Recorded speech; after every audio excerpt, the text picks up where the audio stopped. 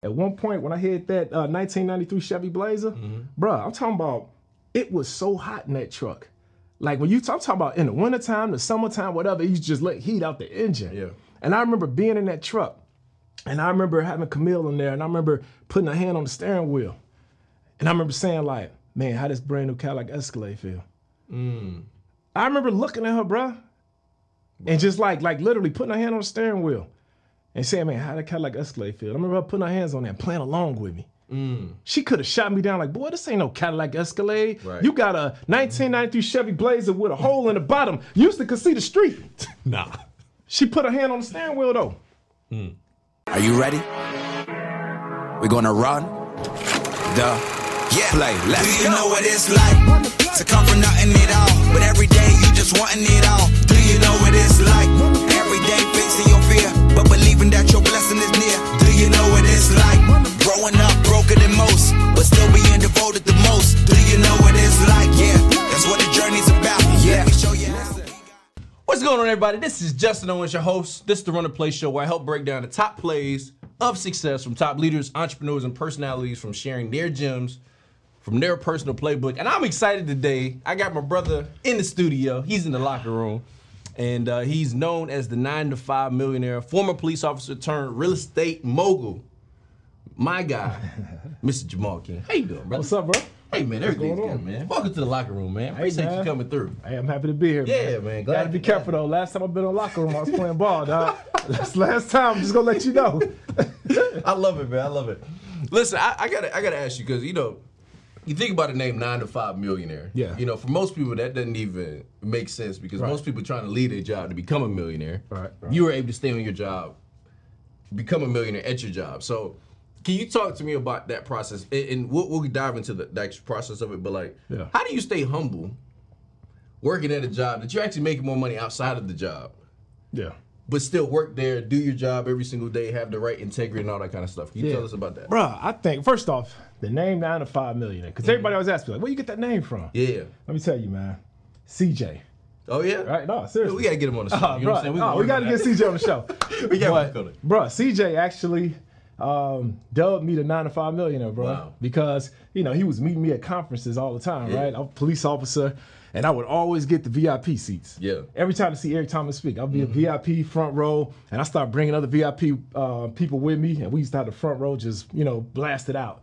And one time they had a conference in Miami, and everybody came to the conference late. Okay. And then CJ was like, man, what's going on? Like, what y'all, like, why everybody late? And everybody, one person, I think it was his cousin, said, we was on Jemal, you know, the police officer, we was on his yacht.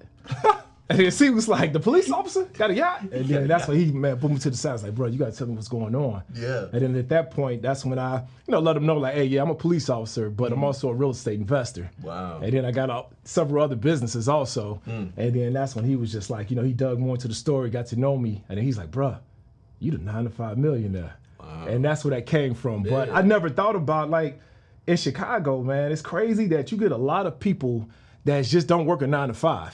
Yeah. Right? You work your 9-to-5, then you get up. Most people, they go to their 9-to-5, and then what they do when they get home? Watch TV and grab Bruh, crack it open a beer, and they just sit back and watch TV and just sit back and get on and say, hey, man, I did my 8 hours. Yeah. But I always looked at it like, bro, I played football. We're in the locker room right now, so we know how locker room talk. Yeah. I played football my whole life. Wow. And in football, in college, right, you had an itinerary. Bro, good is an understatement, bro. That was great. What you talking about, bro? That was great. But you got an itinerary that you follow, right? All right, so it's like, all right, before school start, we'd have to get up and go to like workout. Yeah. And then once we went to workout, we would go to class. And then after we went to class, we'd have to go to practice. Yeah. And then after practice, we went to study hall. Then at the study hall, we went to the training table. That's where we ate. Yeah. And then after that, we would, you know, do our homework, and then we would go to sleep and wake up and do it all over again. Yeah. So that kind of got that mindset in me, like, you know, you can do more. And it's crazy because you had other people that went to college, right? Students, regular students, and they would just, you know, just only thing they had to do was just go to class. Yeah. That's it. Yeah. And a lot of them couldn't even do that. They was tired going to class. And so I was like, wow, I saw how I was able to accomplish so much more by doing multiple things. And so I think I took that same kind of mentality, and I took that into my, you know, job as being a police officer, right? And two, the thing that kept me humble was the vision that I had for myself. Okay. So even though I was working as a police officer, I had a vision of like, bruh, I want to be a multi-million. I want to live this crazy life. Yeah.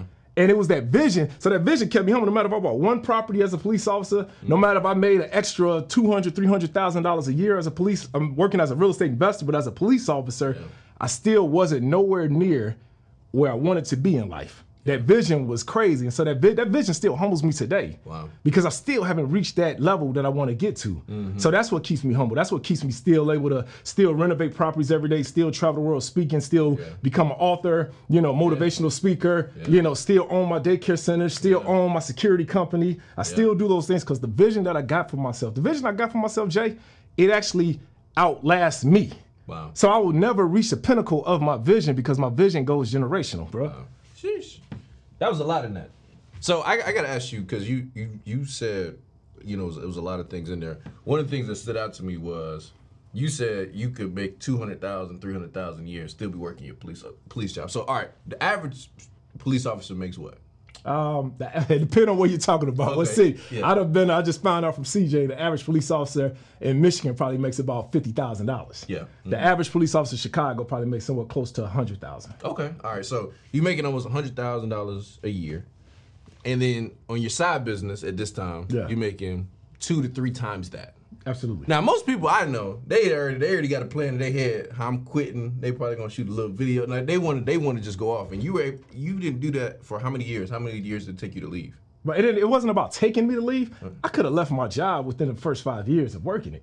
Yeah, I was netting. So when I first started working in the police department, I was making $36,000 a year, right? Within 5 years, I was making over $17,000 net a month from my real estate portfolio. So I could have left, but bro, I look at it like, so you're a millionaire now, right? Mm-hmm. Every millionaire has at least how many streams of income? Right now, I probably have like 6, almost 7. Yeah, exactly. Mm-hmm. So most millionaires have 7 streams of income. Mm-hmm. One of those streams of income is earned income. Yep. That's what you get from your 9 to 5. Yep. So I had rental income, right? I had business income. Mm-hmm. Why get rid of my earned income? It's like, dog, that's still part of the 7 streams of income. Yeah. So I never felt like I had to leave my 9 to 5. And I think that's what people make mistakes. You get a little success outside of your 9 to 5, and then you're like, okay, let me quit. Right. But what you've done is you got your 9 to 5, right? That's step 1. Mm-hmm. You went and started a business, step 2. You invest in real estate, step 3. Mm-hmm. You get rid of your 9 to 5. Now you're back a step. And so I'm trying to progress. Yeah. I got children. I got a spouse. One day I'm gonna have grandchildren. Yeah. My 9 to 5 never got in my way. And I think that's what a lot of people do. They think that, okay, cool, I gotta replace this 9 to 5 with this income that I'm getting outside. But the reason why I was able to grow my portfolio so fast is because my job never got in the way. The job actually helped me to be able to grow. Yeah, that's such an opposite mindset. I didn't know I could at least speak for my generation because people don't even want to work a job. Actually, what I realized, people don't even want to work for themselves. Like, they just don't want to do nothing. Yeah. But you have been able to, like you said, you started out $36,000 a year. 36,000. And then you were making $17,000 a month. So can we go back a little bit? If I'm a person like, all right, man, I'm making $50,000 a year. I don't have no money to invest. Yeah. How did you find the money making $36,000 a year to even invest? Yeah, see, a lot of people, man, I think that they have this misconception that if a property costs $150,000, I got to come up with $150,000. Right. That's what keep people on the sideline, right? Yep. I'm gonna use football terms. That keep people on the sideline and they never get in the game. And there's a lack of knowledge. It's not that you don't have the money. You got a lack of knowledge and you don't have the information. Yep. You don't need to come up with the whole amount. Okay. It's lenders back 20 years ago when I first got started. Hard money lenders. When I first heard that term, I was nervous. I was like, what's a hard money lender? Sound like a loan shark. Bruh, it sound like, you know what I'm saying? Like somebody will break your kneecaps if you don't pay them their money. Yeah. And it's hard money lenders out here, bruh, and they lend money to deals that your traditional banks won't loan money to. Okay. Right? Traditional banks, they want you to have a property that's already fixed up. Yep. It's already, it's got a certain amount of equity in the property, because they have that on their books. But hard money lenders, they give you the money for the deals that the regular banks don't want. Okay. And they only require, at the time, it was 10% down. So if a property costs $150,000, if that's the purchase and the renovation costs, they only going to want you to put down $15,000, 10% of that. Wow. And so when I first got started, bro, I didn't have much money, right? Yeah. I was, police officer, only making $36,000 a year. I went, man, the police department give you a uniform allowance, right? That's when you first get started. That's to buy your uniforms, to buy your gun. They give you for your vest and things like that. My brother was a cop. My father was a cop. My mother was a cop at the time. I would go to them, and I took a vest from my brother, and so I was able to save that money. I went to my dad. My dad gave me a gun, so I was able to take that gun out, and that saved money. And I took that money and used that as part of my down payment. And plus, I got to tell my fiance at the time, Camille, she was working at Enterprise Rental Car. There we go. I got to throw Camille because I know she gonna look at this and she gonna say, "Oh, come on now, tell the truth and shame the devil." Exactly. And so she was actually, it's crazy, bro. She was actually making more money than I was. She was working at Enterprise Rental Car, and she was making more money than me. I was making $36,000. She was making like $48,000 as a manager at Enterprise Rental Car, and she would give me one of her checks to invest also. And so that's how we got our down payment on our first property. Crazy part about it is, Jay, our first property, right, cost $125,000. That's the purchase price, and then it was a $25,000 renovation fee also, right? That's what it cost to renovate the property. Yep, so $150,000. So $150,000. Yep. That property had a ARV. The value of that building was $250,000. So instantly, we had $100,000 of equity in that property.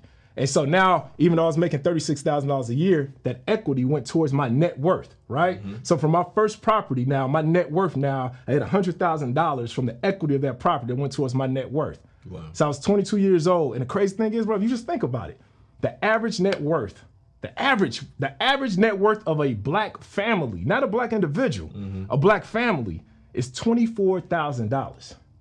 So for my first deal now, I just literally took us out of that statistic. Yeah, quadrupled it. Right, exactly. Yeah. And so that's in today. I think that report just came out in 2022. This was back in 2000 that I bought my first building.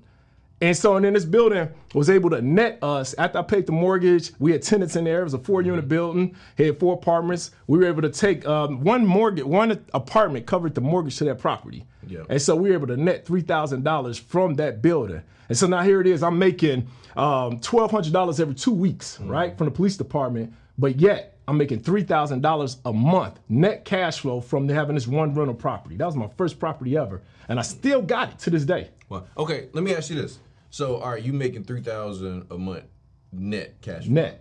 Do you now take that money and say, okay, this is like spending money, like we can travel, we can do some stuff off this, or is this like, all right, we put this in the bank, we not looking at it? No, bro, I was still humble. We go back to what you were saying. I was still driving a 1993 Chevy Blazer. I could have went and bought any car I wanted to. Yeah. Could have traveled anywhere, but it was like, no, you take this money now and you save it for another down payment. Just think about it. You working every single day, bro. I'm talking about I used to getting, my second month on the job, I got into a shooting, right? And I'm just saying, I got into a shooting my second month on the job. Yeah. And it's like, all right, what if something happened to me? Yeah. So I think that's what it goes back to, people just looking for instant gratification. Yeah. I was looking for legacy. So I'm like, if something happened to me again, if anything ever happened, there's a chance I might lose my life. Why would I take this $3,000 I'm making and go spend it on liabilities? No, I need to do this again. So if anything ever happened to me now, my family at least be able to still survive. Yeah. My wife will be able to now still at least be able to take care of the house note, take care of the car note. So I tell people when they doing a real estate, bro, have a purpose for every property you purchase. So when I bought real estate, bro, I wasn't buying properties, I was buying purposes. I was fulfilling the purpose with every single purchase that I did, and I still do that today. I don't buy real estate unless I have a purpose to why I'm doing it. And I think that's the purpose is what drove me to amass the properties that I have amassed. The purpose is what drove me to be able to say, okay, I'm going to have a building for every bill that I have. So I literally would identify a property, and the amount of money that came from that property went towards a bill in my life. So how much will it cost to send your kids to private school? Yeah. All right, that costs us $3,000 a month. All right, I need to find a building. Or how many buildings would it take to fulfill that purpose? And so that's how I created it, bro. So for me, it wasn't about, all right, let me go get a Rolex, let me go get a car, let me go. Yep. No, it was about how could I create a lasting legacy? Yeah. And I think that's where, that's how it all got started. Yeah. So I heard a couple things in there. Number one, you got to find you a good woman. You know what I'm saying? A great woman. You know what I'm saying? Yeah, you get some women are assets, some are liabilities. Oh, you know facts. what I'm saying? And I've noticed in today's world, some people don't know the difference. You know what I'm saying? Like some people add to you, some people take away. And exactly. Some people over here, even in relationships, they buy liabilities. You know what I'm saying? But you're able to find an asset. But just somebody that believe in your dreams, bro. Yeah, and that's the asset, because it's actually little, but it's a big deal. Because the opposite is when you got somebody that don't believe in you. Oh my goodness, it's like it's almost like sleeping with the enemy, bro. And I'm talking about like believing your dreams. Like I'm not just talking about regular believing your dreams, right? Regular believing your dreams is just you going to your woman and you just saying like, hey baby, I'm thinking about doing this, and she's like, oh okay, cool. Like, oh, okay, cool, yep, all right. Not getting in your way, right? Yeah. Some people think that believing in your dreams is having a woman that don't get in your way. Mm-hmm. I'm talking about believing in your dreams, bro. I'm talking about like, I used to literally, bro, at one point when I hit that 1993 Chevy Blazer, bro, I'm talking about it was so hot in that truck. Like when I'm talking about in the wintertime, the summertime, whatever, you just let heat out the engine. Yeah. And I remember being in that truck. And I remember having Camille in there, and I remember putting her hand on the steering wheel. And I remember saying like, man, how this brand new Cadillac Escalade feel? I remember looking at her, bro, and just like literally putting her hand on the steering wheel and saying, man, how that Cadillac Escalade feel? I remember her putting her hands on there and playing along with me. She could have shot me down like, boy, this ain't no Cadillac Escalade. Right. You got a 1993 Chevy Blazer with a hole in the bottom. You used to see the street. Nah. She put her hand on the steering wheel, though. She was like, man, it's nice. Sheesh. I remember dog times that we went to properties. You've been over my house. Yeah, for sure. I remember we went into that neighborhood. When we didn't, we was in my parents' basement. We was in my parents' basement, bruh. I remember going into that neighborhood. And I remember walking down the street, parking that same truck, walking down the street to pass those same houses, them same mansions. And I remember telling her, like, man, like, how does it feel? Like, we gonna one day walk down the street together. Yeah. And it's gonna be our house. We're not gonna no more look at these houses and say, one day we gonna live in these houses and somebody else gonna walk past these houses and see us on these houses, in these houses, on the porch of these houses. I remember that, and she would walk down the street with me. We didn't even have a house, dog. And so I think that sometimes I see it a lot of times in relationships, a lot of women, you too quick to judge a man. You know what I'm saying? You too quick. As opposed to what she was doing, dog, was building my confidence up, I think. Yeah. She was allowing me to dream. She was allowing me to dream, allowing me to live in my vision that I had for us as a family. Yep. It's crazy, bro. This just happened yesterday. She played some tapes for me back when we was in college. Now, when I was in college, she was in high school. She played a tape, and I got it, man. Bro, I'm going to let you listen to it. She literally, bro, we didn't have cell phones back then, right? We didn't have, like voice messages and things like that. I would record it, tape decks, right? You know what I'm saying? Kind of younger. It used to be a thing called a tape deck. And then you have like a Sony radio and you'd have to push record and play at the same time. And then put like the little tape over the little edges. Oh, bro, come on. So you can record it. Yeah. And I recorded on one tape. I was in college. I was a freshman in college. She was a senior in high school, and she had just graduated. She graduated from high school at 16 years old, right? Graduated from college at 19 years old. Wow. And yeah, bro. She's smart. And she was manager of enterprise rental car at 19, making more money than me. But she was just graduated from high school, and I recorded a tape, right? And I mailed it back home to her in Chicago when I was playing college football. And on this tape, she just played it for me yesterday. Wow. And on this tape, I was just saying, like, how much I loved her, how much, I love our family. I was always, like, speaking in the future, right? That's me. I was always speaking in the future. On this tape, I said I was talking to my future children. I was 18 years old, or 17, talking to my future children. And I named my children. I named 3 kids. I named 2 girls and 1 boy. And I said, your mother just graduated from high school. I'm in college right now playing football. Like, we are doing what we're supposed to do to get you guys ready for your life. I named each one of my children, the same 3 children that I got right now, bro. I named it all, I said it all, but I spoke it. And she's always, like became a part of, bought into the vision, no matter what the vision was. No matter what the vision. And I think some of these listeners that's out here, man, that's listening, bro, especially if you're a woman, and not just women, because women got visions too, and males, you should support that and get it. It's a difference from just saying, oh, baby, yeah, you can do it, to actually getting in the vision. Yeah. With your man. Yeah, she was going along with the dream building. Yeah. Which I've actually never, that's deep, because a lot of times you hear people doing that individually and nobody else really, playing a part in it. So it's necessary though. If the two shall become one, if you are really one, bro, if you really gonna do this thing, you got to understand that person is 50%. That person is the other half. It doesn't work, or it doesn't work as well if only one half. If one half is doing it, you both have to create the vision and make it plain so that those who read it may run with it. Mm-hmm. Okay, so I got to ask you though, because there is another side of that, because there are some people that I've seen date people that are like, I call them like projects, like they, you know what I'm saying? Like people that's rapping and, they go into their 40s. You know what I'm saying? So like at what point? He said going to 40s. And you do that. The thing is, it's not that you can't make it at 40, but it's like at what point does a person say, okay, I do believe, because there are some people I know that really believe in the person, but it's like, okay, but like how do you know when it's the right person? You know what I mean? Like how do I know if I'm believing in the right person or not? How do you know if you're believing in the right person? Yeah, like if I'm all right, I've been dating this guy or this lady 5 years, 10 years, and it's like, okay, they want to be a rapper, and it's like, it just ain't happening. Like, how do you know it's like, all right, maybe I need to point you in a different direction? I mean, bro, the thing about it is that, if you look at Colonel Sanders, he didn't create Kentucky Fried Chicken until he was like 65 years old. Facts. I mean, just because time goes by doesn't mean that it's not going to be fulfilled. There's something happening in the process of that time. Yeah. I mean, Jemal didn't come to 9 to 5 millionaire for about 20 years. Yeah, that's real. The same Jemal you see out here today wasn't the Jemal, 22 years ago, 23 years ago. Yep. It's a process. Yeah. Even when you marry somebody, it's a process. That's a fact. It says what? The two shall become one. Yeah. So how long is that shell? Yeah. How long is that process? Mm-hmm. So do you just say, "Oh, it ain't happening fast enough, so I'm gonna just jump ship"? Yeah. I think that's where you come in at, and you help that person become. And I think a lot of times, bro, we quick to just jump ship without helping that person realize the person that they're gonna become. Mm-hmm. It's all a process. Yeah. And I think, bro, that's what people need to work more on their endurance.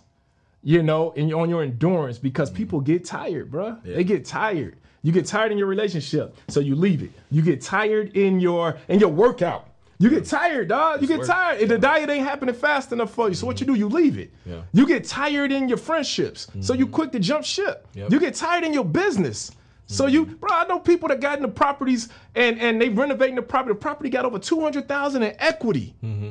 And they frustrated because maybe the property's supposed to be finished in 4 months, but now it's 6 months. Yep. But yet you've been working a job every single day for the last 20 years, only making $50,000. But you got $200,000 right here, but you got tired. There's nothing wrong with the property. There's nothing wrong with that person. The thing that's wrong is your endurance. You don't have the type of endurance, bro, that understands that in the end, there's a prize. Yeah. But and I always tell people, like, in entrepreneurship, because you're right on point, it's like the only way you win is if you see it through to the end. Because I thought about this. I was like, all right, some people in entrepreneurship can be like people in college. Now, I didn't go to college. I know you did. We was just talking about this. But, like, there are people that go to college for 4 years, and every year they change their major. Yeah.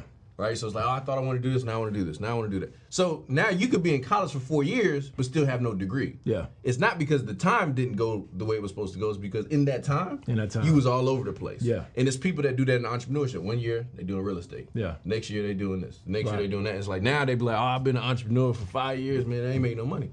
Nah, you did entrepreneurship 1 year at a time, 5 times. Yeah. And that's why you're not winning, because they don't have like the vision to be able to see it through, like you said. Like that's what you said, bro. It goes back to the vision. Yeah, yeah. It go back. The vision will keep you disciplined. Yeah. Well, I'm big on like, okay, I didn't used to be big on like speaking your goals. I thought it was like a little interesting. Yeah. I ain't gonna lie. When I was younger, people were like, oh, just speak your goals, write them down. Mm-hmm. Now I really see the power in it, right? Yeah. Like, cause like you go through the house, like I got goals, pictures everywhere. How has that worked for you? And I think specifically like, because I know people hear it all the time, but like when times get tough, yeah, and when you can't see it, but now you still speaking it, like how have you been able to get through points in your life like that? Seriously, bro, my vision is more real to me than the actual realization of it. When I see it, yeah, it's done. Now it's just up to me to just bring it forth so y'all can see it. Yeah. But I can't really tell the difference between, you know, the vision to the actual realization. Yeah. But I'll give you an example, even with my son. Yeah. With my son, I know you probably heard that story before. It's probably not sure. Yeah, but, you know, we had 2 daughters already, right? I've always wanted a son. Yep. And then here it is, bro. We were trying to conceive, man, for 7 years. And I remember in the beginning, bro, we had friends and family members, and they were all like, you know, they were in there with us, right? They were pushing us on, and oh man, y'all gonna have a boy, man. Y'all, man, we believe in y'all gonna. And then all of a sudden, bro, like 2 years went by, and we still wasn't able to conceive just a child, period. Yeah. And then all of a sudden they got to some of those friends and family members start falling off, you know, the ones that was cheering us on. And then some of those same voices went towards like, you know, maybe y'all should just be happy with the 2 kids you got. Boom. 5 years go by. Still nothing. Still believing though. Still holding on to that vision. And then all of a sudden, now Camille, right? Camille, the one who it was just me and her at this point. We together, we just drowned out the noise, and we still holding on to the vision of our son, right? I mean, we used to have, you know, talk to each other, same way we did with the car, put your hand on the steering wheel. I was doing that with my son. I was putting my hand on her stomach. Wow. And I was just saying like, man, Lil J, man, we can't wait for you to get here. I would talk to my wife's stomach before she was pregnant. Wow. But it was the vision that kept me going though. Remember, I made her a tape. Yeah. I made her a tape back when I was 17 years old. And I was telling you, I was talking to my son, so I made him real. I used to tell my wife, so then, let me get to the point. So then all of a sudden my wife, it became 6 years. And then while we were still going around and talking to everybody like, you know, hey, we're going to have a son, we're going to have a son. And we've drowned out the noise from everybody saying, hey, y'all should just be happy with what you got. Yeah. My wife one time turned around and was just like, maybe they're right. It's been a minute. Yeah, it's been a minute. I'm tired.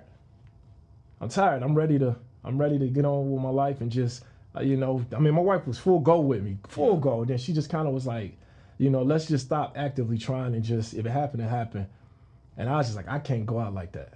I was like, look, I'm gonna be strong enough for the both of us. Yeah.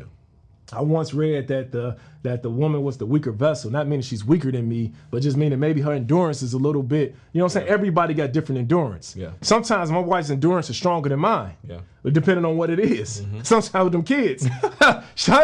my endurance be done, but her endurance keeps going. So, you know what I'm saying? So, woo. So, you know, my endurance though at this time was I was ready for this moment. Yeah. And so what I had to do, bro, I went and got crazy with it. And this is the thing where I talk about where your crazy faith got to come in at. And at this point, we were renovating our house, right?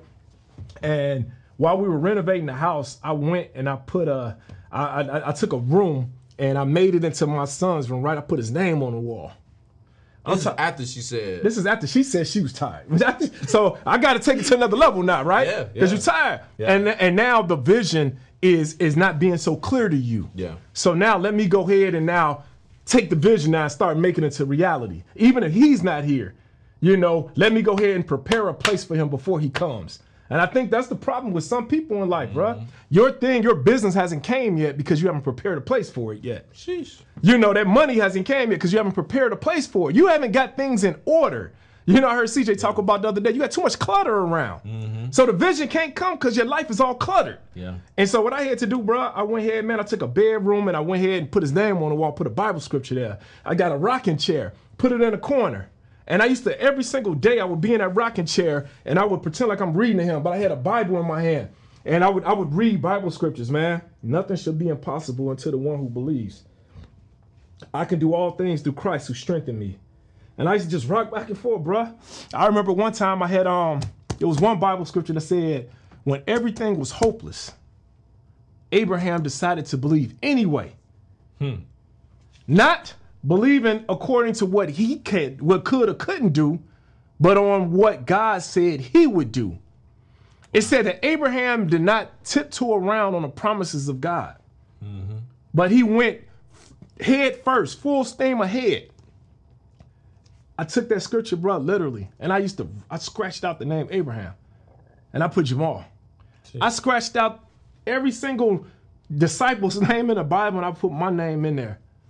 And then so it was saying that, you know, Jemal, you can do all things through Christ who strengthened you. Jemal, nothing should be impossible unto you. Wow. It was another bedroom across the hall. I went and knocked that bedroom out, and I put a bathroom in there. And I put a urinal on the wall.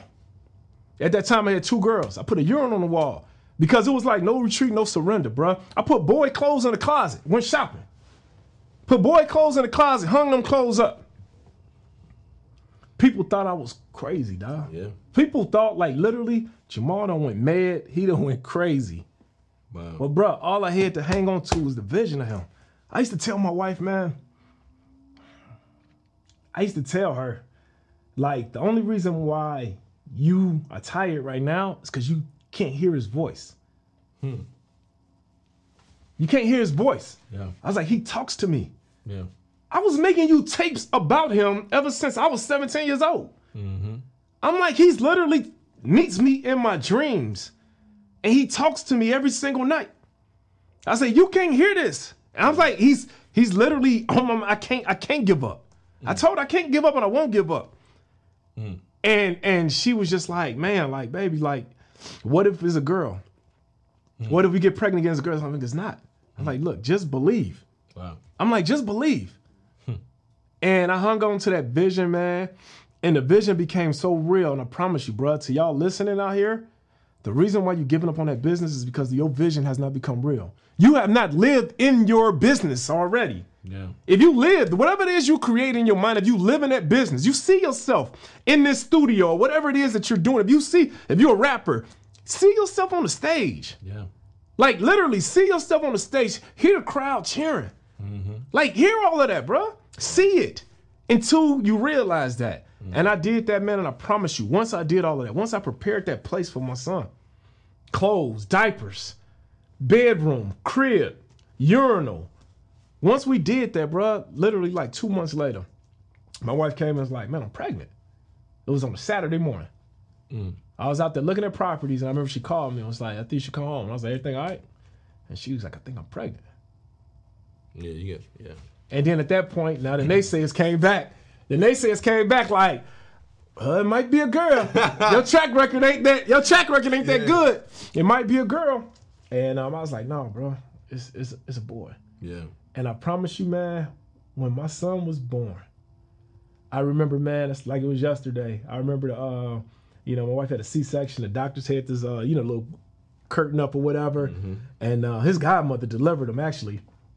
And I remember just like, I gotta see him. Yeah. I'd have seen him so many times in my dreams, bro. And I was like, I gotta see him. And I remember they, cut him out and they let me cut the umbilical cord.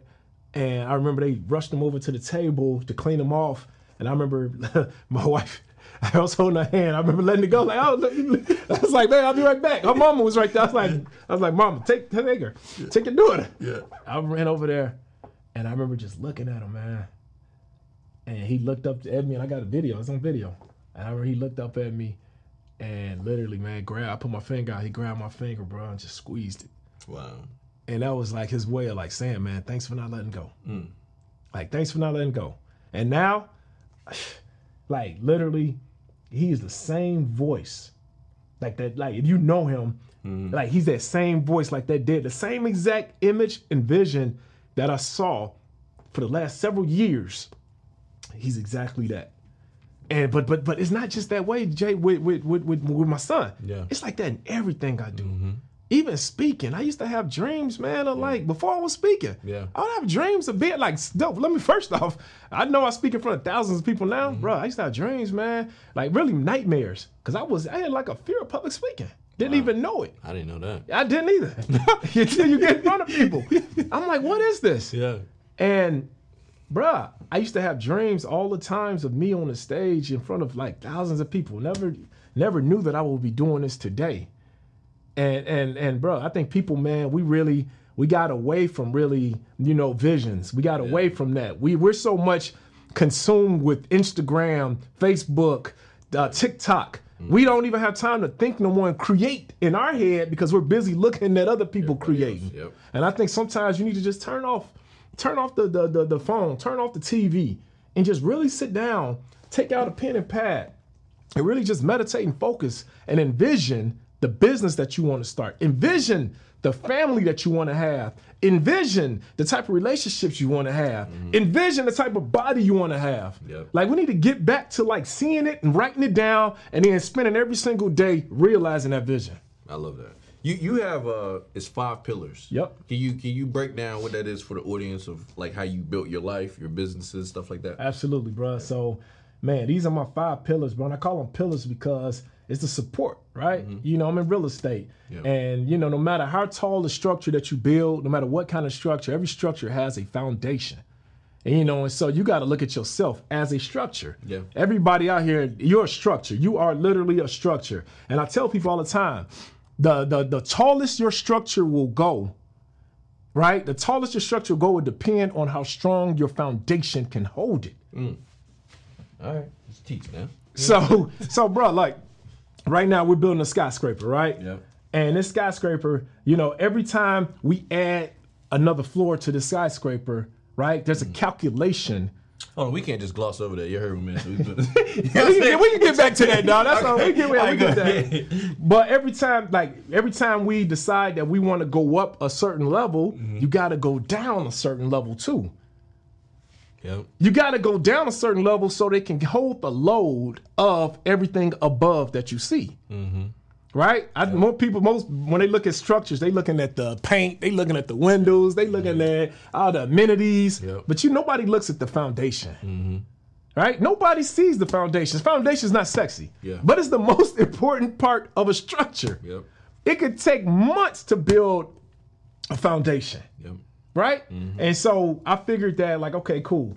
What are the foundational pillars of my life? What holds me up? How far do I want my structure to go? How far do I want my life to go, right? Because your life will only go as far as the foundation can hold it. And so with my 5 pillars, man, you know, the first pillar is faith. Yep. Faith. Heard that. So I'm going to go through each 5 real quick. So faith, family, finance, fitness, and freedom. Faith, family, finance, fitness, and freedom. So with my faith pillar, it's just like, bro, if you don't have like so just think about it. Everything that I've done, I've gotten to this place in my life off of my faith, right? Even my son is realized because of my faith. Yep. So every single waking day, I live in each one of my pillars, all 5 of them actually. Every single day, I don't go to sleep until I have accomplished something in that pillar. So when I get up every single morning, I meditate on one scripture. And then when I meditate on that scripture, I send that scripture out to like 14 of my family members and like several of my friends. And then allow them to meditate on it or whatever. This is the one scripture. That list, man. Yeah, I got you, bro. It's like clockwork. I've been doing this for over 15 years. Wow. Just one scripture.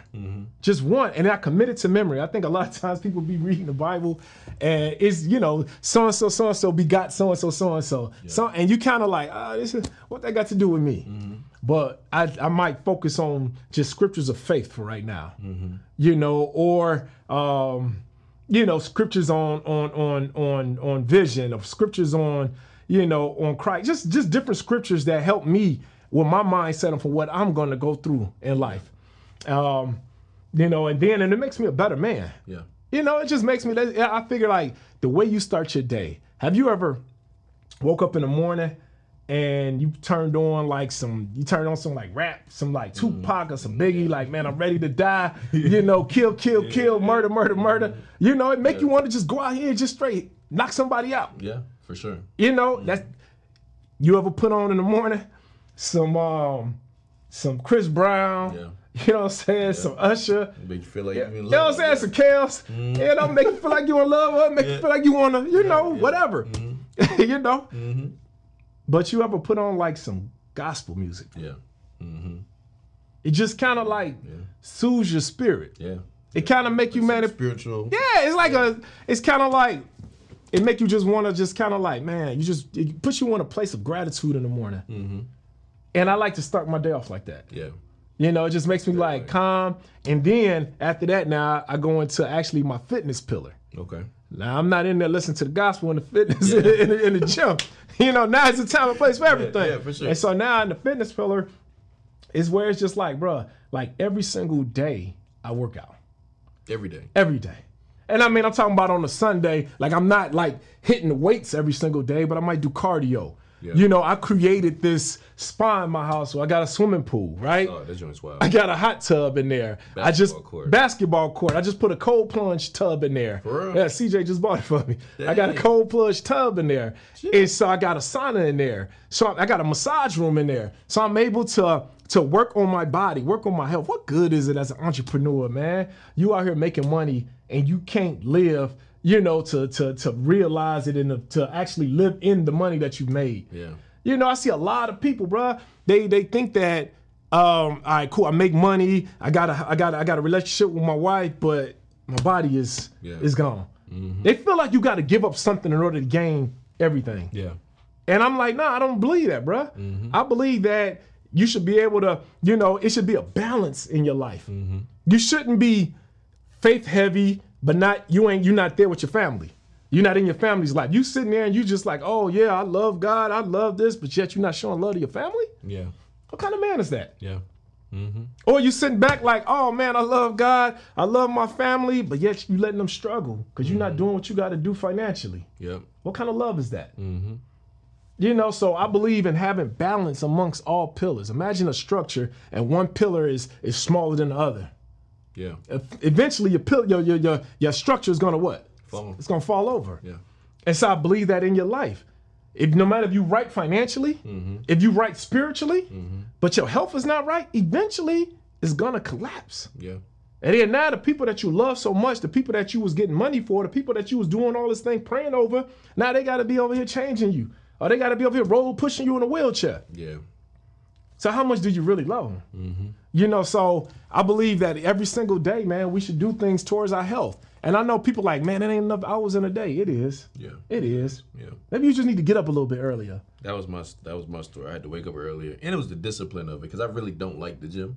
Yeah. You know, but you know, we're working on it, guys. We're trying to get the body right. You know what I'm saying? You gotta do it, bro. Yeah, I lost like probably 12 pounds last 2 weeks. So. Okay. And then the thing about it is that it's like, I like to say it's like compounding interest. Yeah. Right?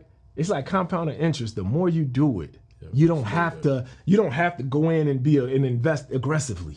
Yeah. Because you've been doing it over time, and then you got compounding interest. The interest starts to make money. You make interest on the interest of the money that you've made. So when you get in the gym every single day, you're compounding your body. Yeah. You're compounding your health. Mm-hmm. And so you don't have to be overly aggressive. You don't have to, you know, oh man, I got to do 15 miles on the treadmill. Mm-hmm. Oh, I'm on this diet. I'm only eating salads. Yeah. You know, those are people that's got to be because you have set back and for years and you haven't done anything. So now you got to be aggressive with it. Mm-hmm. You know, so, and then faith, family, family, my family pillar. Mm-hmm. And so every single day I am doing something towards my family. And it's not just spending time with my family, right? Mm-hmm. I'm not just spending time with them today. I'm spending time with the people that they're gonna be one day. I'm investing into their future. So I'm spending time with my children today, and I am setting them up. I am aggressively setting them up for the people and the individuals that they're gonna be in the future. Okay, all right. Give me something on that. Like, give me an example of that. All right, so my daughters, ever since they was 4 years old, you know, Daddy, I want to play tennis. Mm-hmm. I want to be the next Venus and Serena. You know, my daughters want to play tennis. My daughter actually wrote a letter in school, and I didn't notice my daughter wanted to play tennis since I went to her school, and it was like Parents' Day, and she had a letter up there, and she's like, and my dad is going to take me to play tennis, and I'm going to, just like Serena and Venus Williams' dad did, and I was just like, that's how I found out my daughter wanted to play tennis. And then at that point, I was like, all right, cool. That's what you want to do? Cool. So then I went, boom, take them to private tennis lessons, right? You know, I built a tennis court outside my house. Yep. You know, I take them to private tennis trainings. I am helping them to realize their visions. Yeah. And I think a lot of times we miss that as men, women, whoever, parents. Yeah. You know, you literally, your children have a vision. Same way how you looking for your spouse to help you with your vision, your children got a vision too. Now, if they don't have a vision, then you need to help them to create a vision for their life. And then get up every single day and help them to fulfill the vision they have for their life. Yeah, that's big. Because, you know, I think sometimes what can happen is like you're so focused on your personal vision. Yeah, for sure. That you're not even thinking about your kids. Not at all. And sometimes it's the opposite, where sometimes people gave up on their vision, so now they're trying to force their vision on their kids. You know what I'm saying? Ooh. So you kind of you can have it either way. And I think what you're saying is like, no, you got to stay on your personal one, but you got to help develop, hone, and encourage invest into your family's vision as well. Yeah, it's just like, the same way I sat with my wife and I was just like, like walk the street of the mansions and then saying one day we're going to live here. And now we actually do have the largest one. Yeah. Same thing you do with your children. Like, man, like what is it that you see for yourself? Like, what is it that you want to be? I talk to my children, my daughters about their future husbands. I need to do that. I haven't even broached that. I ain't even opened that conversation. No, yet, why not, bro? Yeah. I want to start, bro. I pray, bro. Listen, dog. It's gonna listen. It's a why reality. not, bro? I pray for my daughter's future husbands right now. I pray for him right now. I want him to be getting molded just like I'm molding my daughters. I want them to find what I found. Yeah. I want to be able to, be able to help them out. And so, bro, you want to start creating a vision right now. Start having your daughter. How old is your daughter? 11. All right, my son is 7, and he already talks about his wife. And matter of fact, it happens to be CJ's daughter. But, there we go. Oh, no joke, bro. They had a ceremony and everything. I'm not even joking. I'm not. And CJ welcomed that one. Oh, yeah, there we for go. sure. I mean, my son is already like his son. Yeah. That is his son. Like, he calls him Uncle CJ, so that's going to be kind of weird, Yeah. but he calls him son. I mean, he looks at him as a son. Yeah. I look at his daughter as a daughter. Yeah. And so if that actually happened, that would be crazy. Yeah, that would be. But yeah, why not, bro? Why not help them create the vision? Yeah. I think, bro, I'm gonna keep saying it. We have to get back to creating the vision. And I've seen it work in my life. I've seen it work in my businesses. I've seen it work, bro. And it's like I want to put that in my children. Mm-hmm. And yeah, so that's what we do. And then that freedom pillar, that's just, bro, about like identifying what does freedom look like for you. I think a lot of times we take on the freedom or the idea of freedom from our jobs. Yeah. When I was a police officer, freedom looked like being off on the weekends. Yeah. Freedom looked like being able to take off. Oh man, they gave us the day off. Yeah. Freedom looked like being able to leave work early. Mm-hmm. You know what I'm saying? Yeah, it was. Freedom. What does freedom look like to you? And I created this vision a long time ago of freedom looked like traveling the world, bro.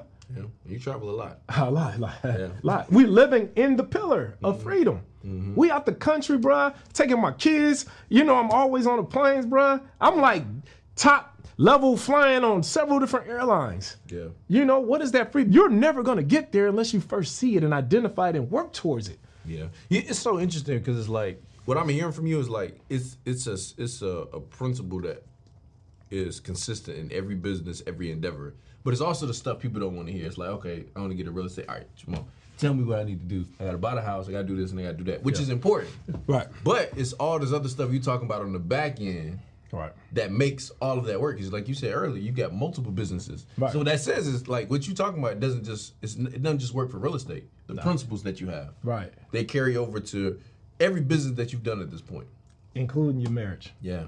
It carries over to everything in life. These are life principles. Real estate is just, it's another vehicle, Yeah. right? I talk about vehicles and destinations, right? Mm-hmm. Police department was a vehicle, Yeah. right? To get me to my destination, Mm-hmm. right? Real estate is a vehicle that I use to get me to my destination.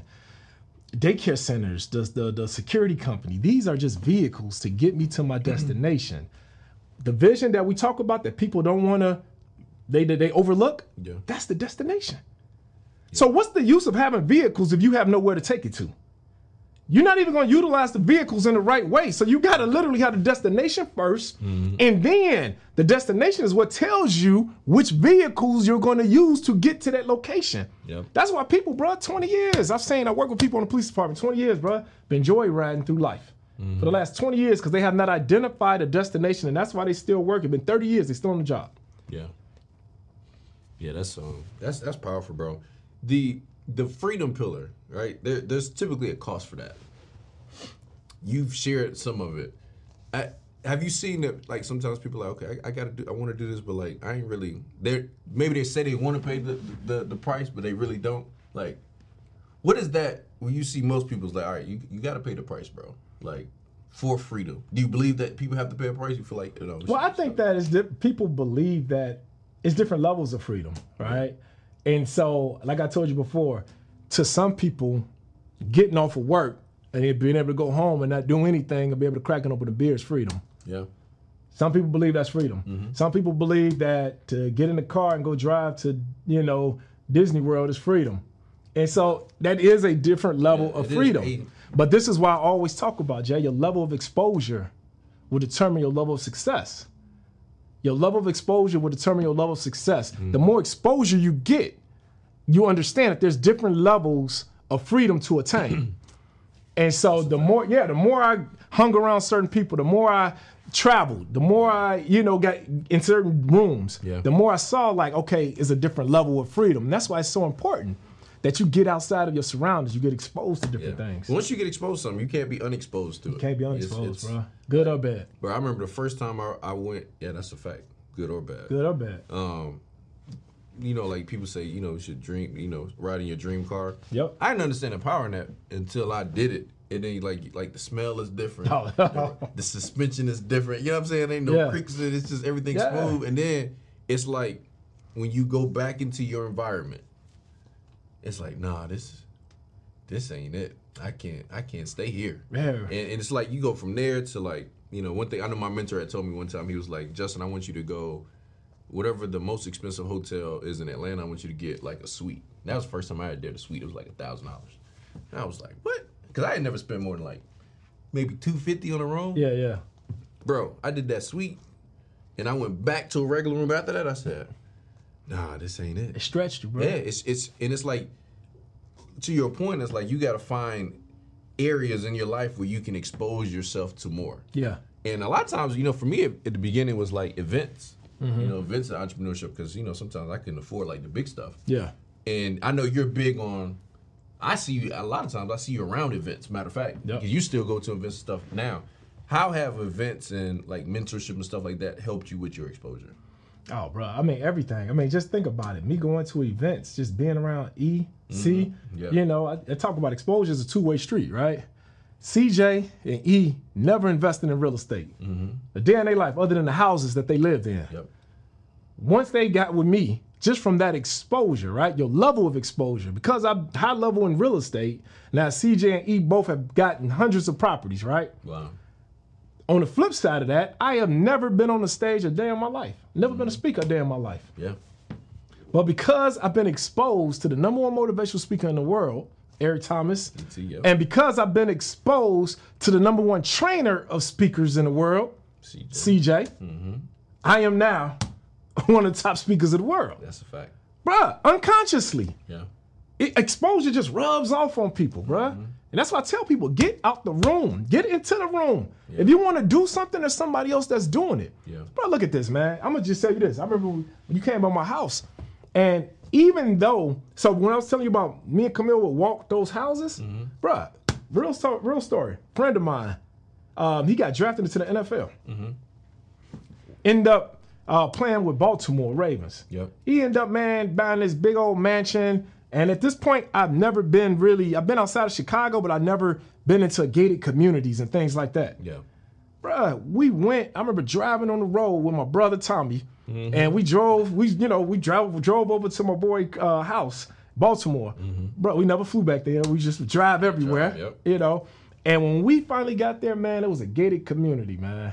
And this first gated community I've ever been to. He said he was gonna put my name on the list already, the security guard. Yep. First time ever experiencing this. I remember still to this day, bro, that the security guard came out, and I remember he scratched my name off the list, opened up those gates. Bro, when he opened up those gates, dog, it was like opening up the gates of heaven. I remember driving through that, man, real slow, and I remember seeing all these mansions. First time I ever seen mansions like this, other than on TV. I remember seeing all these mansions and exotic cars. I remember seeing all of this, bro. That image stayed in my head. I remember seeing how we went to restaurants, man, and I remember, how before that I would never spend like $200 on a meal. Yeah. I couldn't have really afford it, but I remember seeing him, bro, take females to places that females he just met. Yeah. I'm talking about like, just met him, man. He just taking them to restaurants, bro, that I'd never even taken my wife to. Yeah. And I remember the feeling of that. I remember seeing how his family, man, used to be in that mansion and how they were all just looking at him and they were just smiling. And I remember seeing them, man, they would be playing cards, dominoes, and they was just like, living a good life. And I remember saying to myself, from that exposure, I remember saying to myself, I want that for my family, man. Yeah. You know, I don't want that weekend kind of fun. Mm-hmm. I want to have it where they can come to a place and his nieces and nephews would be in his house and they'd be running around. And I said, man, they really living it up. And I said, I want this same thing for my family. I want them to experience this. So from that exposure that I got from just being around it, I ain't never asked my boy for nothing. Mm-hmm. I never asked him for money, never asked him to show me nothing because I couldn't play in the NFL. That time was over with. That exposure he gave me, bro, was everything that I needed. And I think people don't really value the power of exposure, bro. People would rather be in front of you, Jay, and be like, hey, man, you got, man, like $10,000. Not knowing that just being in your presence, just sitting down, having a conversation with you, what that can do for them. Or just looking at this, looking at what you got, not asking you for it, but just getting this, it's just touching it, bro. Sometimes just to touch it, it stretches you now and says it's possible. If he could do it, I could do it. And I also think that also comes down to your heart too, because there's some people they could be like, they could go in that situation and be like, oh man, this dude living it up.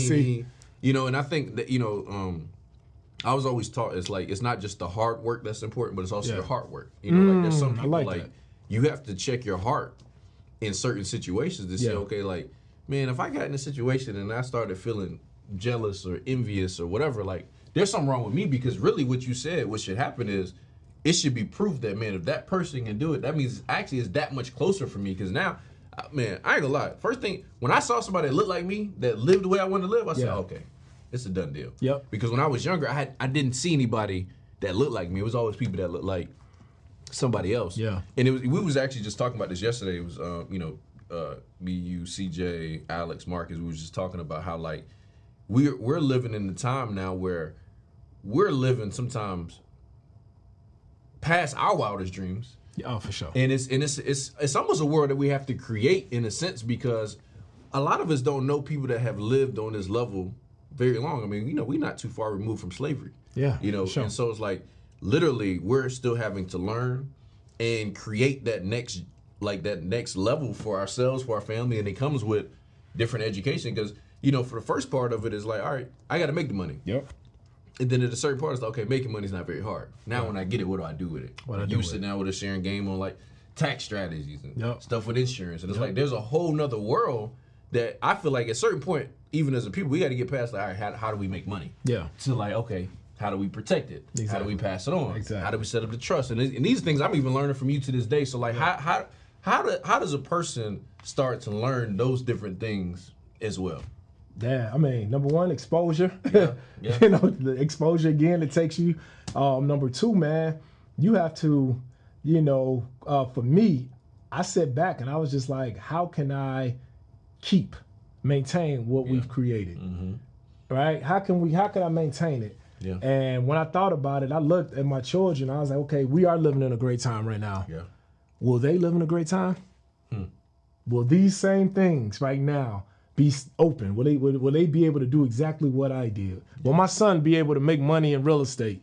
Will my daughters be able to get on the stage like me? Yeah. Will that still be available? Yeah. Who knows? Yeah. So we have to go ahead and set up different systems, to allow them to still be able to still maintain, this life that we've created for them.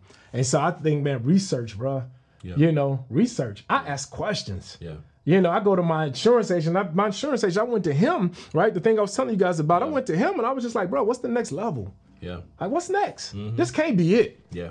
This can't be it. What's the next level for me? And then at that point, that's when he was like, it's something that high net worth individuals, that only certain individuals can get. And then once he did everything, he was like, oh, you are in that category. And at that point, he was able to take care of Camilla and I, and we were able to now to use this for our family for generations to come. But it goes back to that vision, bro. I sat back. I mean, it's all around you if you think about it. I just listened to a story one time where it said that Benjamin Franklin, listen to this, bro. Benjamin Franklin left, was it like $2,000 into a trust. This was back in 78, 79, I'm not sure the exact year, but he left $2,000 in a trust. He said the beneficiary of this trust is Philadelphia and Boston. He said that they cannot touch this for 200 years.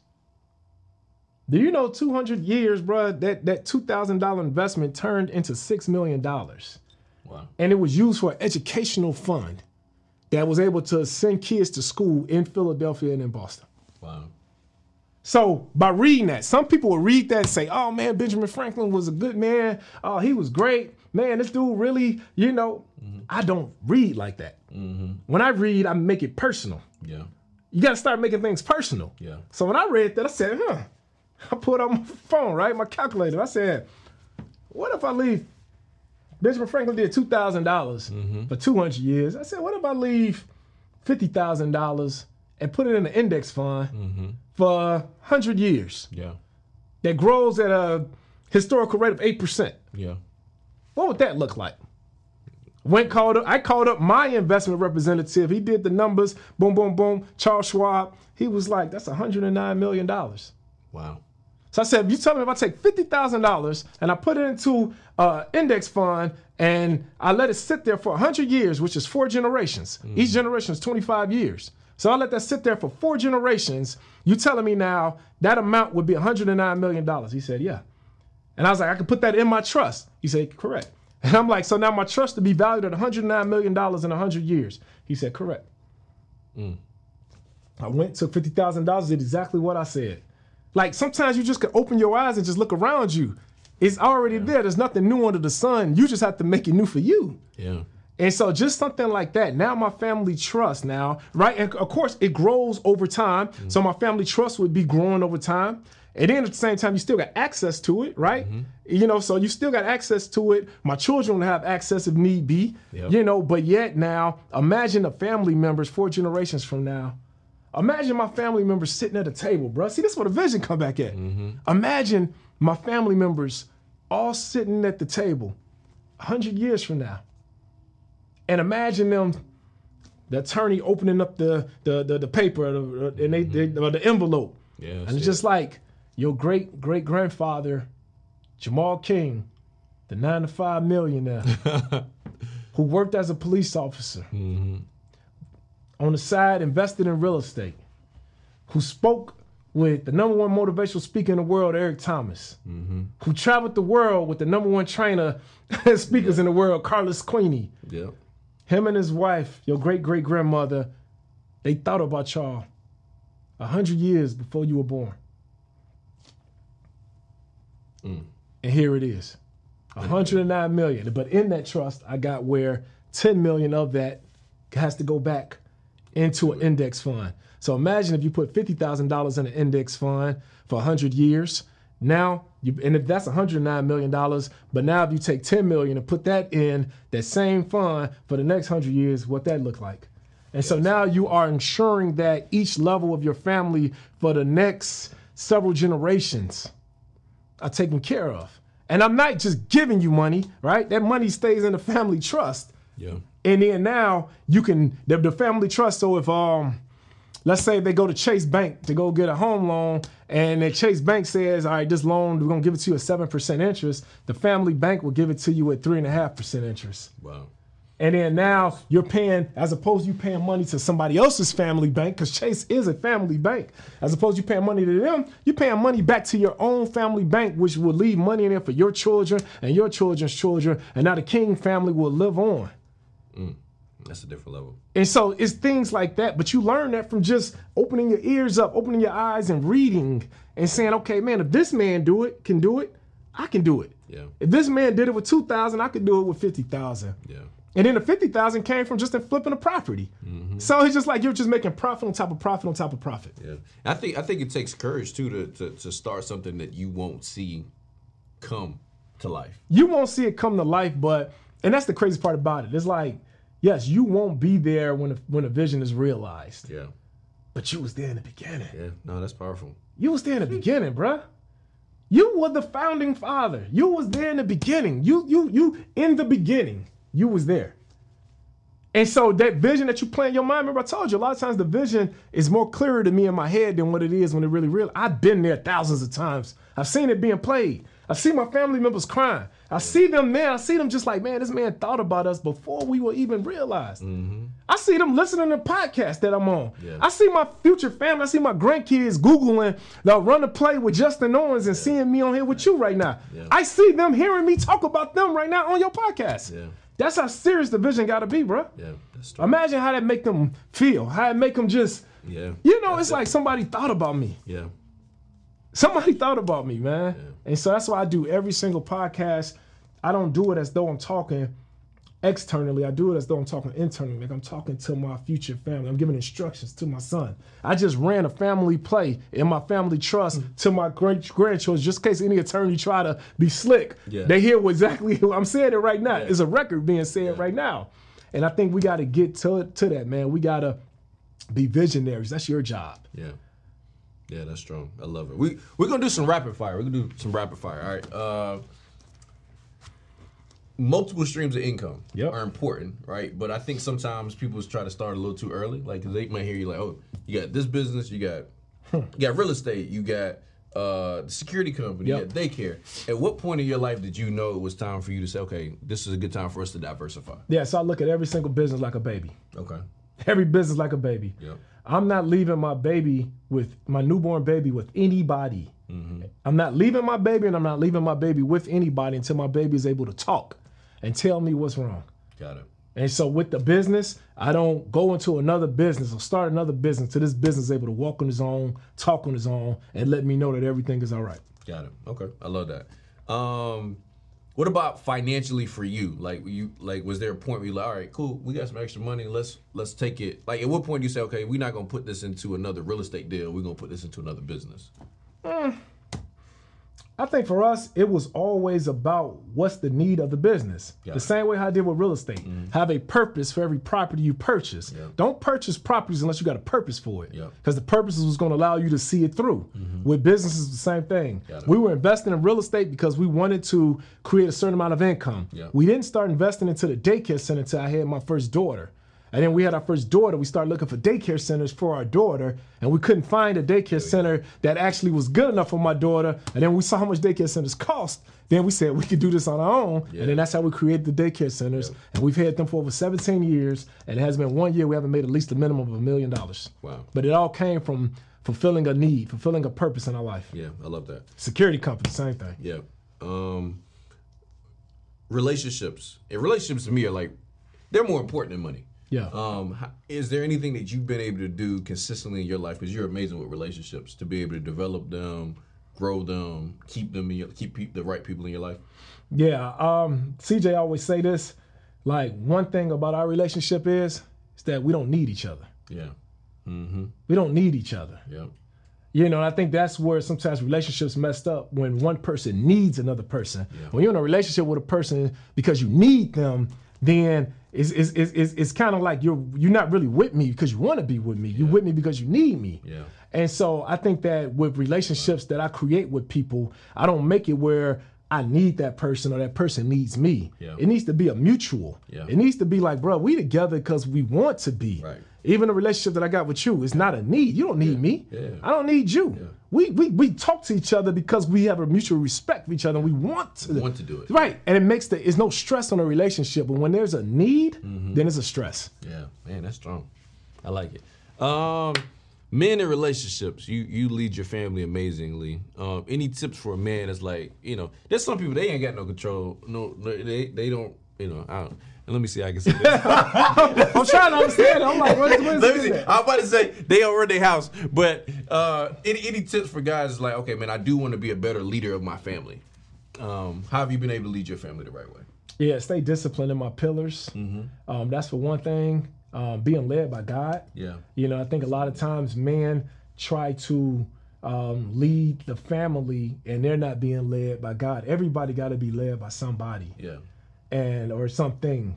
And I believe that the order, you know, the family, you know, is God first, you know, and then I'm being led by God.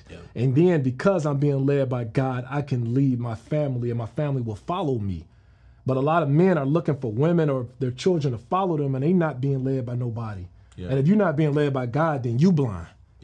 So I think that's what's important. It goes back to the foundation, bro. Yeah. If your foundation not right, man, what are we doing? Where's your structure? How good is your structure gonna be? Yeah. And so I believe that's it. How do you manage like being there for your kids, your business, and then your wife? Like, have you been able to figure out something that works for you and your family? Yeah, bro, it goes back to as far as with those pillars. Like, I make sure that I'm in everybody's time. I know, so in the morning time, I'm getting up before my wife gets up. My wife don't even get up early like me. So I'm getting up, I'm doing that scripture, spending time with God. I'm going to the gym, working out at the gym. And then by the time I come home, it's time for the kids to go to school. I'm taking the kids to school. When I take them to school, my wife is still asleep. I take them to school, and I'm talking to them while taking them to school. So I'm getting that time in with them. Yep. And then I come back home, or I go to my properties, and then meeting with my contractors, things like that. Then by the time I come home, it's almost like 11 o'clock, and it's like talking to the wife, like, you want to go to lunch? You want to go spend some time? Nobody's in the house. We got some quiet time. Yep. And then at that point, we might go lunch, pick up the kids from school, and then now we into their practices and things like that. So it's about balancing your time, and that goes back to that itinerary that I had. You know, I think that, you know, some people might say, oh, Jemal, I don't have time. No, you have time. You're not utilizing your time right. When I'm in the gym, I'm not talking to my kids on the phone. Yeah. See, I gotta do better with that. I'm not, bro, the phone, but that's why I work out early. Yeah. Because when I work out early, nobody's calling me. Nobody getting up at 5, 6 o'clock in the morning. And even so, I got to the point that I put my phone in the locker and I'm just working out. So that way I'm not even looking at my phone. I know my wife ain't about to call me at 5 in the morning. I know she ain't calling me at 6 in the morning. So I'm not even being bothered with none of that stuff. Because I understand it's taken away from my health. In that same kind of way, now if I'm out to dinner with my wife, I'm still trying to put that phone up because now that's taken away from that. So I think the thing is to find ways where it don't take away from something else. Yeah, that was big. I just learned something from me. You gotta, but then when you put that time in, so an hour of 100% going in with the person is better than 3 hours of I'm 20% in because I'm on the phone, I'm talking. Yeah, you with me, but I'm handling all this other stuff. Hey, yep, we're gonna do this development. Yeah, okay, sweetie, hold on. You just go in for that hour. And no phone, no nothing. So that way you go in with your kids. Yeah. When the time with your kids, you don't have to all day be like, hey, baby, hey, because you went in so hard. Yeah. Put the basketball court in the house so I can sit up with my son. I put a batting cage there so I can go outside with him and throw some balls and hit some balls with him. But I'm spending that time with him, and then now the rest of the day I can go do everything else that I need to do. Yeah. So it's about, you know, like I said, when I learned this playing football, then when we was in study hall, we wasn't working out. When we wasn't working out, we wasn't in study hall. Yeah. When we was on the field practicing, we wasn't eating. And then when we eating, we wasn't practicing football. You got to learn how to utilize the time that you have allotted for whatever it is. You need to do whatever it is and go all in that. Yeah. And I think that's what we don't do. We don't go all in that thing, in that time that we got allotted for whatever it is that we're doing. Yeah, I love that. All right, she just told me I got 3 minutes, so I'm going to ask you this last question. I always have this segment called Breakdown and Breakthroughs. I always believe in your life, like you'll have breakdowns, but on the other side of that breakdown, if you get through it, there's a breakthrough that can help you get to the next level. Yep. Has there been a scenario in your life where you had a breakdown, but you found a way through it? And on the other side of it was a breakthrough, and what was that? Is there any, tip that you give anybody that's going through a breakdown right now? Yeah, so breakdown for me, man, when I almost lost my life as a police officer. You know, just going up to a kid, just going to talk to him, take him home for curfew, and I chased him. You know, kid took off running, pushed me, jumped on the gate, and as I was pulling him down from the fence, he pulled out a gun and started shooting. Are you serious? No joke. I'm fighting over this gun with this kid. This is my second on the job. I'm fighting over the gun with this kid. I never got shot. My partner came, pulled up in the car, and he saw bullets flying his way. He started shooting back. I fall to the ground. The kid falls on the other side of the fence, drops the gun. We get the gun. We never get the kid. But in the back, when my sergeants came, everybody came on the scene. When they came on the scene, right, the kid got away, and we had the gun. But my partner bullets all went into an apartment building, which was across the street. And so the bullets that my partner was shooting went inside this bullet. So they didn't know if somebody was in this building shot because of what my partner did. And so at that point, bro, they had to go knock on every single door. But before they did that, they took me and my partner, separated us, put us in separate cars, took my gun, and had me sitting in the back of the car. They had me almost like I was a criminal. Wow. And I'm sitting in the back of this car, never been arrested. Mother cop, father cop, brother cop, and here it is now. I'm in a police uniform, and now I'm in the back of a squad car. When I was in the back of that squad car, bruh, so many things went in my mind. Imagine that. It took me to have a uniform on, to have a badge on, to not be in the back of a squad car because of something my partner possibly did by almost shooting somebody. When nobody got shot, thank God. But when I was in that car, I just remember thinking to myself, I got to do something different. I can't live my life like this. This is only the second month on this job. And here it is, I almost lost my life. So I had emotions going through me from almost losing my life from this kid shooting at me for no reason at all. And then here it is, now my partner shot, and then now he possibly killed somebody. So I'm over here thinking like possibly because I chased this kid, now somebody might be dead. And then I'm like, then the third emotion I had was that I might be losing my job because I was still on probation. Wow. And so at that moment, I never felt, that was the first time in my life that I felt like I was just suffocated.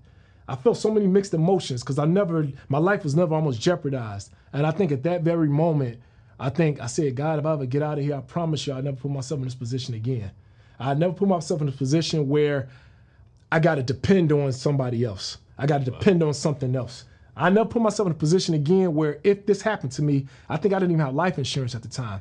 And if this happens, so if you get shot in the line of duty, the police department, they could do the funeral, the 21 gun salute, and I think they might give your spouse like $20,000 check. And I remember thinking to myself, I didn't have my stuff in order. If something would have happened to me that day, not only would I lost my life, but my wife would have lost her life also. Yeah. Because I didn't have stuff together. So I think it was at that moment that I had a breakthrough, like I need to get my stuff together. And it was at that moment that I went in on real estate investing. I went in on life insurance. I went in on just building generational wealth because I saw at that very moment that we here today and gone today. Wow. Bro, that's powerful, man. That's big because it really helped you get your life together. Yes. You know, like you said, insurance, that's important for men. You got a family, like get some insurance. Get some insurance. It's, it's something. It don't cost much. I mean, to me, it's like replace a habit. Yeah. Whether it's getting a drink a month, some people, indulge in so many things that you can find the money to get something. And it's better to get it when you're younger. It's cheaper. Yes. Most things are cheaper when you're younger. Yeah. It's less money to invest to meet your goals. It's everything. Health is easier to establish when you're younger than it is when you're older. Absolutely. And so that's big, bro. Well, I appreciate you coming. I know you teach real estate. Yep. Can you tell people where they can find your course, your program, Absolutely. your community? Absolutely. So, man, makerealestatereal.com. Okay. Yep. Makerealestatereal.com. And in this community, bro, I've seen 9-to-5ers, people that work their job, right? I've seen them become millionaires. I've seen them now replace their income on their job with the rental income that they get from their properties. And so, bro, this course has been life-changing, for individuals. And I tell people, like, stop looking at, people ask me, what's the best way to create wealth? I tell them one property at a time. Just one property at a time. Yeah. I've seen people, man, that might have hit a net worth of $24,000, right? Now all of a sudden have a net worth of $400,000 just from purchasing 2 properties. Wow. And so here we break down step by step exactly the blueprint that I did for my life. I created that vision, and I bought a building for every bill that I have. I bought a property for every purpose. I got all of that in the course, and it breaks it down and allows you to create your blueprint. How can you become a 9-to-5 millionaire, create wealth from real estate, and still keep your 9-to-5? Wow. If you choose to. Yeah, no, for sure. And you know what I love it is you're a person that did it having a job. Having a job. And most people in the world have jobs. So it's like, listen, you got a blueprint from somebody that's actually done it, living life the way that you are. So it's not like they had access to more resources than you, making more money than you. Obviously heard, and you can start out making $38,000 a year. $36,000, so it's like, that's a big deal. So I appreciate you, one, for creating that, because a lot of times people, they get information, they keep it to themselves. Yeah. But you've been able to put together a community where people are really getting to it. Yeah. And, really changing their lives. So that's big. Anytime we have people on the show, man, I always like to leave people with something. So Philly, I know we got a box in there. And bro, you've given me too much already. Yeah, man. You're giving too much, bro. I can't take no more. You like do the gift thing. Bro, you having me feel like we dating, man. You got me over here just. Listen, you get a box from Justin Owens, and it come to your house. You just be excited when you open the box up. Like, what is this? Yeah. Oh, this nice. Is for the brand, all right, man. well, I know I will get this one. Yeah. So this is for the brand. Oh, wow. I know you Can I work open out. Yeah, you can open it. Yeah, I know you work out. We put some stuff in there. I put a book in there too that I really like for this year's Speed of Trust. You know I live in Chicago. Yeah, you gotta give the the beanie. Oh, cool. You got a tank top, Yes. jacket, Nice. a couple other things. Speed of Trust. Yeah, so Wow, it's really big. I like that. Yeah, I just believe, man. Business relationships built on trust is really Shout good. out to the circle of CEOs. Yeah, CEO. Yeah, we doing it, man. We doing it, and I just wanted to. Nice. I always like to bless people with something because anytime somebody comes, they take time out of their life, family, to be here with us. Nice, bro. And pour into the people and pour into me, man. I learned a lot today, bro. Really, I'm over here. There's some things I'm about to change. In my life just from this conversation, so I appreciate you. Appreciate it, man. And, that's the hope for everybody out there, man. It's like while you changing today, you can also change tomorrow. Yeah. You can change the future. Yeah. You don't have to do one or the other. Yeah. And I think, like that's what the Make Real Estate Real course is about. It teaches and it has you working towards today and it has you working towards your life tomorrow. The person I am today, I live in a 20,000 square foot house, not because of what I'm doing today, but it's because of what I did years ago. Yeah. I had that vision when I was in my 20s, of it. And I just want people, man, to really understand, like, you just got to believe that it's possible. Stop looking at us on the stage and stop looking at us on the TV screen, and just saying, man, Justin is fabulous. Justin is, he is awesome, but you are awesome too. Yeah. Like, you wasn't always who you were. I wasn't always who I was. And I'm telling you, you're not going to always be who you are. Like, you can do it, but it comes from that belief level. I think my stronghold, one of my secret superpowers is just that my belief level is sickening. Yeah. Like, when I really say something, I really believe that it's possible. Mm-hmm. I don't never take myself, I never take myself or separate myself from it. I'm always like, I can do it. If this person did it, I can do it also. Yeah. And I need people out there to start believing that same thing. Like, man, the life you want to live is possible. And it's waiting on you. You just got to believe that it's possible and then take that belief, reverse engineer it, and then follow the steps outlined before you to get that. Yeah, I love it. We appreciate you coming on. Your Instagram is 9to5 Millionaire. Oh, yeah, 9to5. 9to5 Millionaire. Give me a follow. We talk about real estate and how to transition from your 9 to 5 to your millions. There we go. Well, I appreciate you for coming on. Cool, bro. Love, man. Much love, man. Yep. Much love. Yep. So listen, guys, y'all know what we do on the show, man. We give you access to the top plays from top entrepreneurs, from their actual playbook. And I just got a lot of gems, so I know you did. For my guy, Jemal King, appreciate you coming in again. Y'all just got to play. Go run it. Let's go. What's going on? Listen, make sure you guys go to runtheplaystore.com. Get your official Run the Play gear. We talk about shirts, socks, jackets for everybody that's Run the Play all across the world. Are you ready? We're gonna run the play. Let's go. Do you know what it's like to come from nothing at all? But every day you just wanting it all. Do you know what it's like? Every day facing your fear, but believing that your blessing is near.